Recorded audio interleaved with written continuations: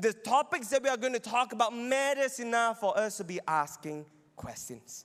And for today, the thing that we are trying to wrestle through really is the confusion of gender and sexuality. It's a sensitive topic. It's a tough topic, I know. But I also know seated here, some of you are very familiar with some of these terms, some of this understanding. You might know more than me. And that's great. But for those of us here who are not too familiar, when we refer to gender, we are really referring to gender identity. And right now, at least in the mainstream media, there's a difference between your gender identity and your biological gender. So my biological gender could very much be a male, but my gender identity could very much be different from what I'm born biologically with. So I could identify as a female. Take for instance. Now when we talk about sexuality, we are really referring to your sexual orientation. And what this means is really the sexual appetite for your sexual appetite for either the same gender, someone of a different gender, or something else for that matter. So I'm going to quiz you all a little bit. So Jason, his biological gender is male. But assuming, just for quiz sake, Jason's gender identity is female, and Jason's sexual orientation is homosexual. Now, would Jason like someone like Pastor Tim or like someone like Teresa? Okay? Now, raise your hand in 3, 2, 1 if you think it's Teresa. Raise your hand in 3, 2, 1 if you think it's Pastor Tim. Some, and most of you don't even dare to raise up your hand. Right? Confusion. Now actually, the answer could go many ways, but if I identify as a female, but my orientation is homosexual, I would be liking someone like Teresa. Oh, right? Now, of course, more than just the different thinking and thoughts in this topic, I need to admit that this topic is also a very delicate, very sensitive topic. And though some of you laughed just now at the example I gave, never think this is just a Western world problem. The example I just gave was from a Malaysian. It was a tension that a Malaysian had to wrestle with. It wasn't in someone from the Western world. It was right here in our neighborhood. And recently I was talking to another Malaysian pastor. And this Malaysian pastor was telling me, 14 years ago, around 2009, there was someone from the homosexual community came to church. And the pastor at that time wasn't too familiar with this whole movement, this whole thinking, this whole topic. Really out of the kindness of his heart, decided to, the guy reached out to the pastor encouraged, keep on praying, keep on coming to church. And then the pastor told me, 3 days later, the individual took his own life at a hotel. And guys, that was 14 years ago. 14 years ago. Never think that this is just a Western world conversation to have. Never think that, because it is a conversation right here in our doorstep. And because of the delicate nature of this topic and because of the sensitive nature also of this topic, I want to start us off by covering all of us in prayer. So if you all don't mind, we could all close our eyes, bow our heads as I pray. God, even as we work through some of the questions regarding gender, identity, sexual orientation, God, before anything else, we ask, Holy Spirit, you be in our midst. Holy Spirit, you be the one to stir our spirits. You be the one to minister to us. You be the one to help us comprehend what your word says. So be in our midst. Be here to unite us. Holy Spirit, we welcome you. This I pray, and everyone say, amen. Now, I want to jump in first by giving a couple of disclaimers. And I think these disclaimers matter when we talk about this topic. The first disclaimer is this. There is a difference between love and having to affirm someone's lifestyle. And I want to make this disclaimer first. So I could very much love my younger brother, but if he, during his exam season, chooses to be lazy, doesn't study, instead play games all the time, I could choose not to affirm his lifestyle, yet very much still love him. There's a difference. Second is this. Acceptance does not mean endorsement of value. I have had friends in my social group, we ate together and we studied together, and they very much value sex before marriage. For them, it's fine. And I could very much accept them into my social group, yet not endorse those values. That's the difference as we navigate this topic. The third disclaimer is this. Disapproval does not mean a fear of the people with values that we disapprove of. And why do I want to say this? Because sometimes when we talk about this topic, words like homophobic, words like transphobic is often thrown around. So if Jason does not approve of my value and my lifestyle of a homosexual, oh, it's because Jason is afraid of all homosexuals. No, it's not that. There's a difference between disapproving and fearing. Fourth, attention does not mean discrimination.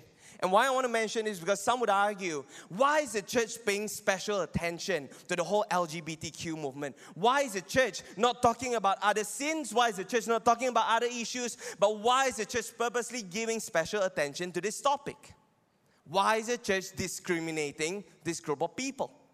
Now, to be very honest, if the church does not talk about things like faithfulness in marriage, if the church does not talk about things like keeping yourself pure, if the church does not talk about things like generosity, greed, anger, if the church sees the needy and does not help, then yes, the church is being discriminatory.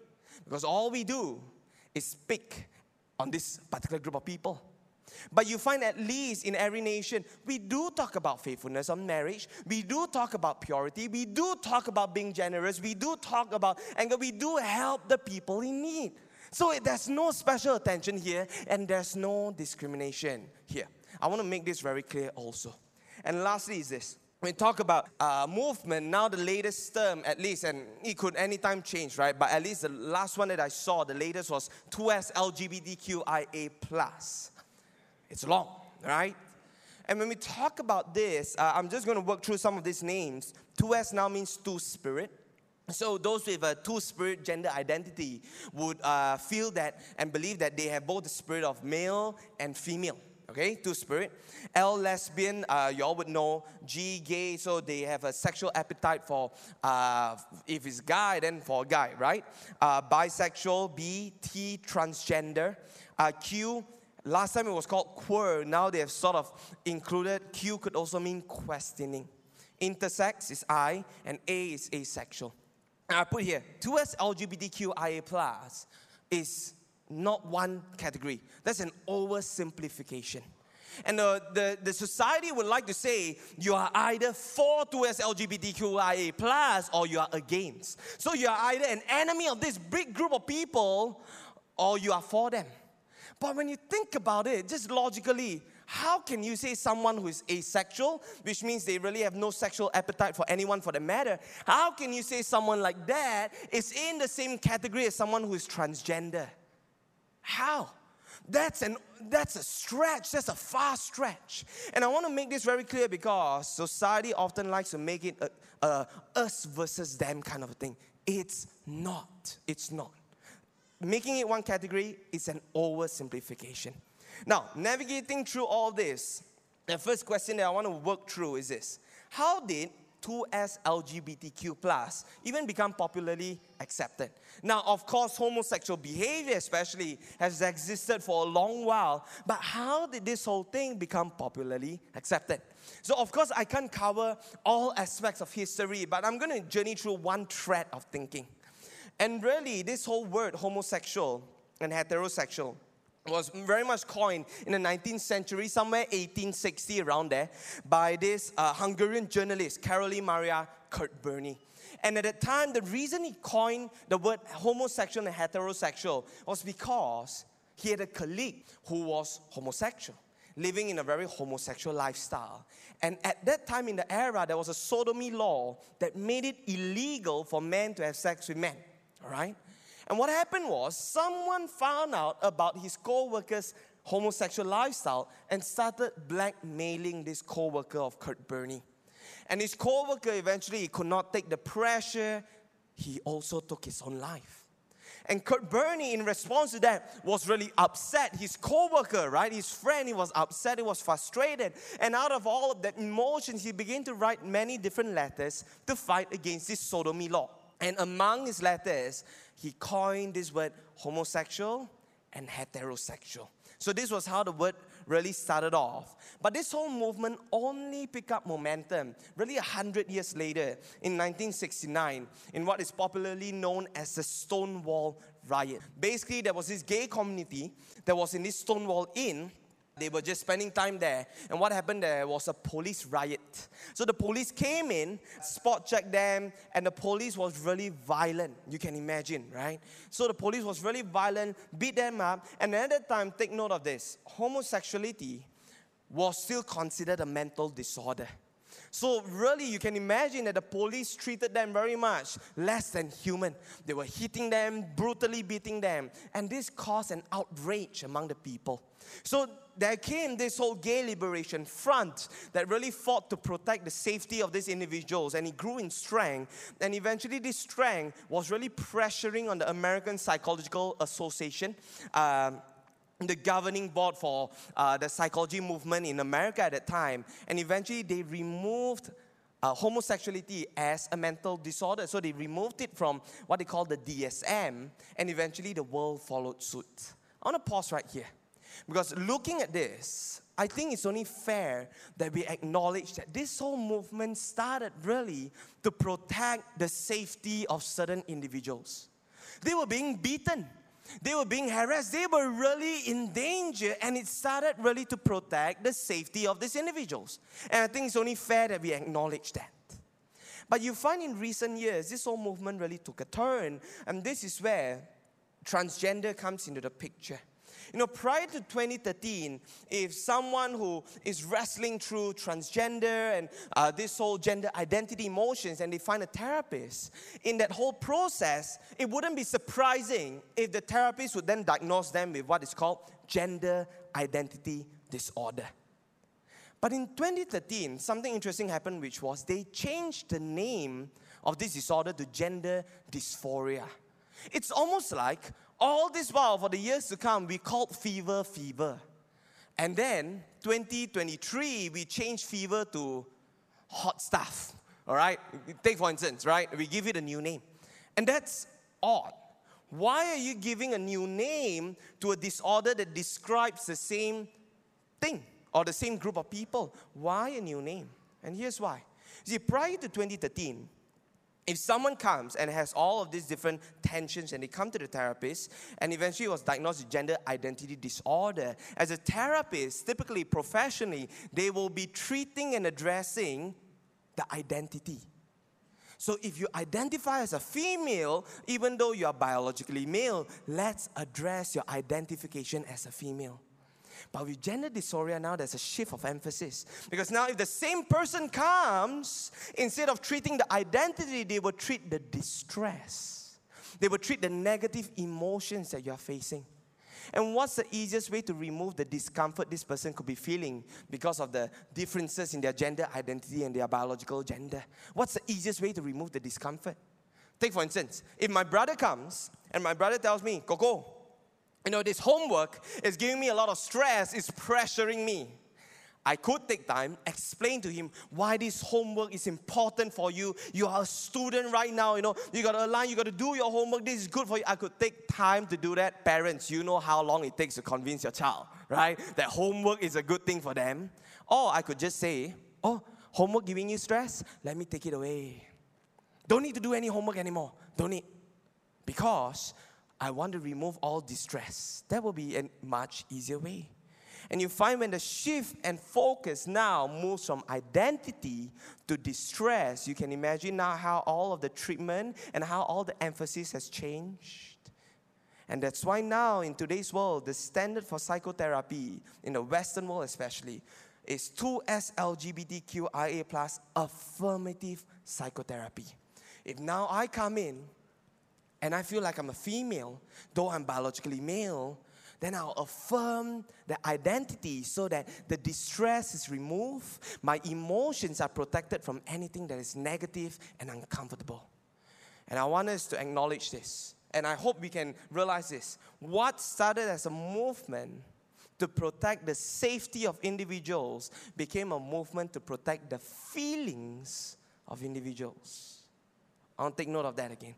What really started to protect the safety of individuals, and they were harmed. They were beaten, they were harassed. But now it became a movement to protect the feelings of individuals. That's why things like pronouns now, if you're familiar, it matters. Why? Pronouns will affect your feelings. Feelings now become a very big deal. Now, that's the historical shift. But of course, talking about this, actually, Jason, you might ask, what does the Bible say about all of this?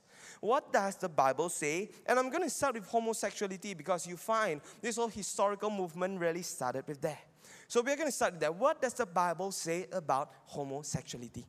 And to answer this, one of the most commonly used verses by people, right? In fact, I was recently talking to someone and we were talking about this homosexuality. They also brought up this verse, and it's from really Leviticus, which says this: "You shall not lie with a man as with a woman. It is an abomination."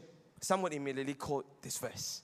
But for some of you who are a bit more skeptical, I'm giving you some good responses, all right? So some would argue this. Oh, hold up, Jason. This word abomination, you got to understand that back then when it was used, it was very much referring to cultic practices. Some would argue that the homosexual behavior depicted here is not what is depicted right now in our era, where it's about love. It's more of cultic practices of homosexuality. Some would argue that. But my counter-argument to that is very simple. You see, prior to Leviticus 18:22, God was also addressing other sexual sins like adultery, like incest, like bestiality. To think that after talking about this tree, suddenly when it talks about homosexuality, it's just about cultic practices, nothing about the usual sexual behavior, that's too far-fetched of a thought. It really is. And really, in Leviticus, it repeats and emphasizes again, if a man lies with a male as with a woman, both of them have committed an abomination. They shall surely be put to death. Their blood is upon them. And I want to emphasize this word, if a man lies with a male as with a woman. Here it really refers that it's not about cultic practices that forces a man to have sex with another man. No, it really is a choice made by another man to lie with another man. It's a consensual act, really it is. Now, some then would argue, oh, Jason, Leviticus, that's Old Testament. Haven't you heard? Old Testament is old news, right? We are living in New Testament time now. This is outdated. I mean, come on, Jason, aren't there a lot of Old Testament things that we aren't following anymore, right? Certain things that back then the people of God couldn't eat. Oh, I'm enjoying it right now. Or what about certain festivals like the Sabbath, right? People used to keep the Sabbath, but I'm teaching tuition on a Sunday, some would argue, right? So, Jason, isn't Old Testament old news? And some then would maybe use this verse, right? It says, therefore, do not let anyone judge you by what you eat or drink, or with regard to a religious festival, a new moon celebration, or a Sabbath day. These are a shadow of the things that were to come. The reality, however, is found in Christ. And some would say, aha, you see? Now, when Jesus came, He did away with all the old laws. This law that you talk about a man lying with a man, homosexual behavior, it's old news. Some would argue that. Is it though? See, the thing is this. When we look at this verse, eating, drinking, religious festival, some of you might be familiar with this. It all falls under what we call the ceremonial law. And it's true, when Jesus came, He fulfilled the ceremonial law. All of it was pointing to something greater, was pointing to Christ. But never be deceived thinking that the moral law has also been removed. In fact, if anything, when Jesus came, He came to demonstrate a life obedient to that moral law.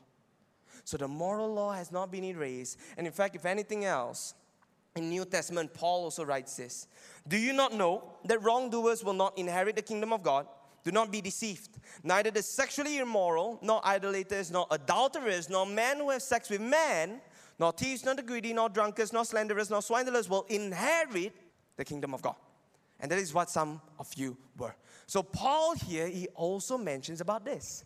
Now here's where I help you to sound a bit smarter than your other Christian friends, all right?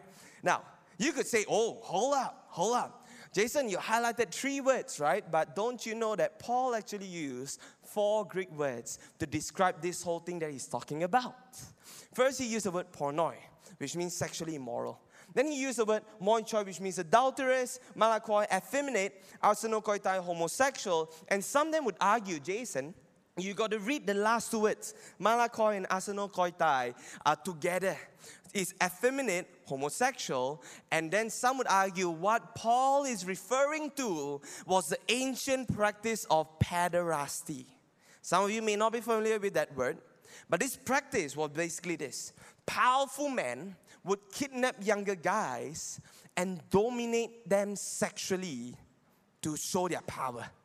So some then argued, Jason, Paul here is referring to pederasty, not the kind of homosexual, consensual, loving act that we see nowadays. It's not referring to that. Some would argue that way.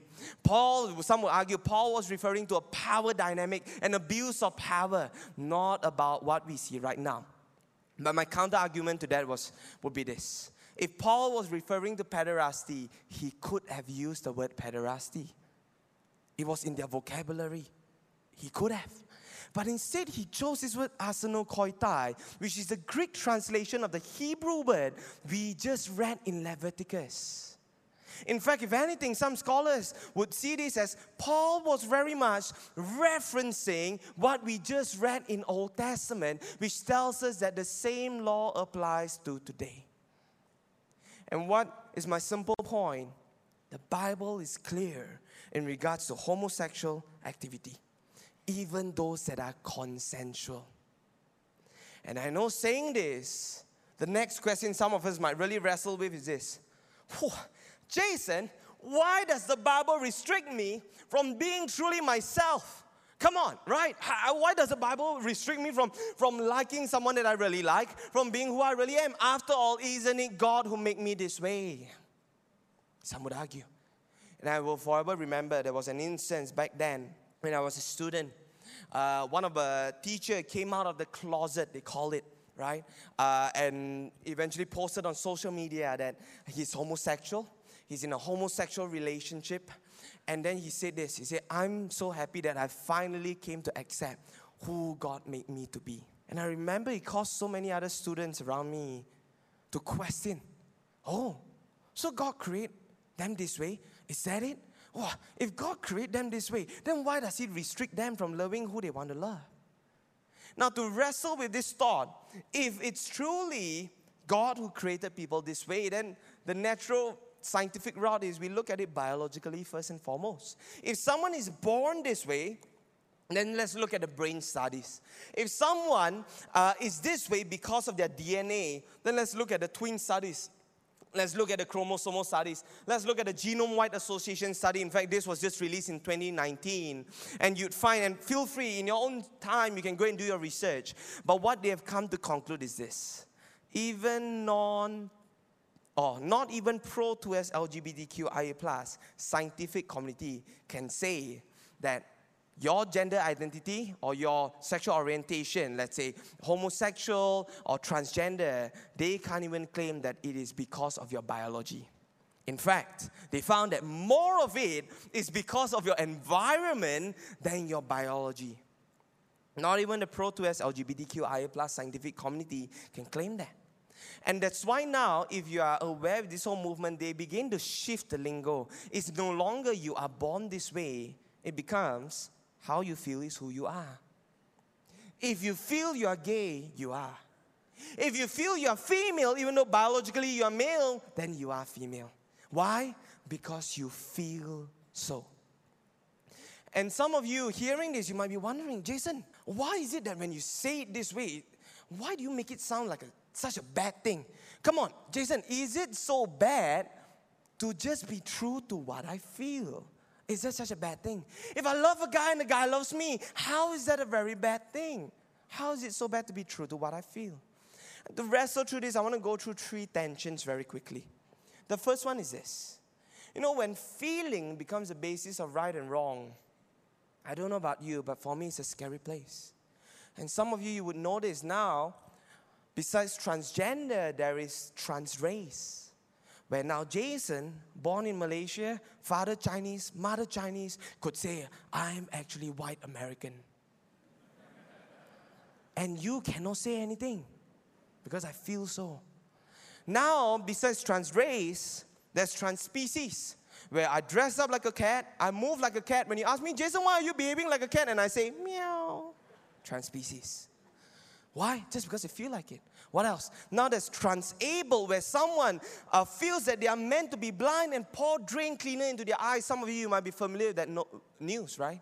And now there's even trans-age, where a 6-year-old can attend primary school because they feel that they are 8-year-old and therefore they are 8-year-old. What if we switch the script around? Would you let an 8-year-old feel that they are 21 years old and therefore is 21 years old and buy alcohol? Would you? Would you let an 8-year-old feel that they are 21 years old and therefore they are 21 years old and therefore drive your car? Would you? But then if you tell the 8-year-old, you are too young for that, the 8-year-old will say, but you let the 6-year-old join my primary school. And you say, oh, true, huh? Now I got to talk to the 6-year-old. And I say, you are too old for that. And the 6-year-old will say, why won't you let me be an 8-year-old when I feel like I'm an 8-year-old, when you let a man be a woman just because he feels like a woman? Do you see where this is going? When feeling becomes the basis of right and wrong, it's a scary place. Now the second tension is this. Some of them would argue, but Jason, isn't how I feel my true, authentic self? Aren't you stopping me from being my real self? Isn't that very restrictive of you? But the second tension for you all to consider is this. Which really is your most authentic self? Your feelings or how God designed you to be? Never at any moment think your feeling is so invulnerable that it cannot be shaped. In fact, most of you would agree with me, our feeling is so vulnerable, it's shaped by our background, it's shaped by our environment, it's shaped by our friends, it's shaped by what I'm saying right now. Our feelings is so vulnerable. How can we say that our feeling is our authentic self when it changes at any moment? Food for thought. And the third tension is this. Some would argue, but Jason, put aside all of this, I still don't see how it's so bad when it's all just about love. Isn't it about love? About letting a guy love who he wants, letting a girl love who he wants, letting people love who they are truly meant to be. Isn't it about love? You know, on the banner, it would say it's about love. But I find the real battle, which a lot of us may sometimes forget, the real battle is in the name of love, they are disintegrating who we are. They are breaking apart who we are. What was originally meant to be coherent, your gender identity, your biological gender, your sexual orientation, what was meant to be coherent, now the world will say, oh, no, let's break this apart. Let's separate this. You got to think about your gender identity, different from your biological gender, different from your sexual orientation. It's all different. You know, in the name of love, they are breaking us apart. They are breaking us apart. Disintegration. Now, it's not just at an individual level. It's also at a societal level. Some of you may be familiar with this in US, in Minnesota particularly. They just passed a bill to allow teenagers to go through transgender surgery. All right? And in the bill, the scary thing for me is this. If found that one or both of the parents are in disagreement and they don't let their teenager go through this transgender surgery, which is very much permanent, do you know that the parent now can lose custody of their child? The court can take custody of the child. And the only other 2 times where the parent can lose custody of their child is if the parent is found to have abused a child or severe neglect. Don't tell me it's about love when it's breaking families apart. It's not. For the sake of protecting how someone feels, it even goes to the extent of tearing the person from family. Is it about love, or is the real battle about the breaking apart and disintegration of who we are? And now, hearing all this, last question perhaps some of us might wrestle with is this. But Jason, it's easy for you to say. You're a straight guy. You're sure of your gender identity. But for me, do not allow me to love who I want. Do not allow me to be who I want to be. Isn't that too unfair? It's easy for you, Jason, to say, but it's difficult for me. Isn't it too unfair? And I can imagine if we bring this question up to Paul, Paul might say, you know what? Some of those in our church, they might know how you feel because that is what some of them were. But you know what's very interesting? When Paul continues, he did not say, that is how some of them were. But now, the gay guy has a wife. He didn't say that. He didn't say now, the lesbian girl has a husband or boyfriend. He did not say that. He did not say now the homosexual is now a heterosexual. He did not say that. You know what he said? He said, but now you are washed. You were sanctified. You were justified in the name of the Lord Jesus Christ and by the Spirit of our God. Let me be honest here. If being heterosexual was the goal, if being non-2S LGBTQIA+ was the goal, then I'm with you, it's unfair. But you will find that's not the goal. Holiness is the goal. Being heterosexual or being non-2S LGBTQIA+ is never the goal. Holiness is the goal. Christ is the goal. And for some, that could look like you are still wrestling through same-sex attraction, but you are not living in that kind of a lifestyle because you choose to be like Christ. You choose to be holy. And that's fine.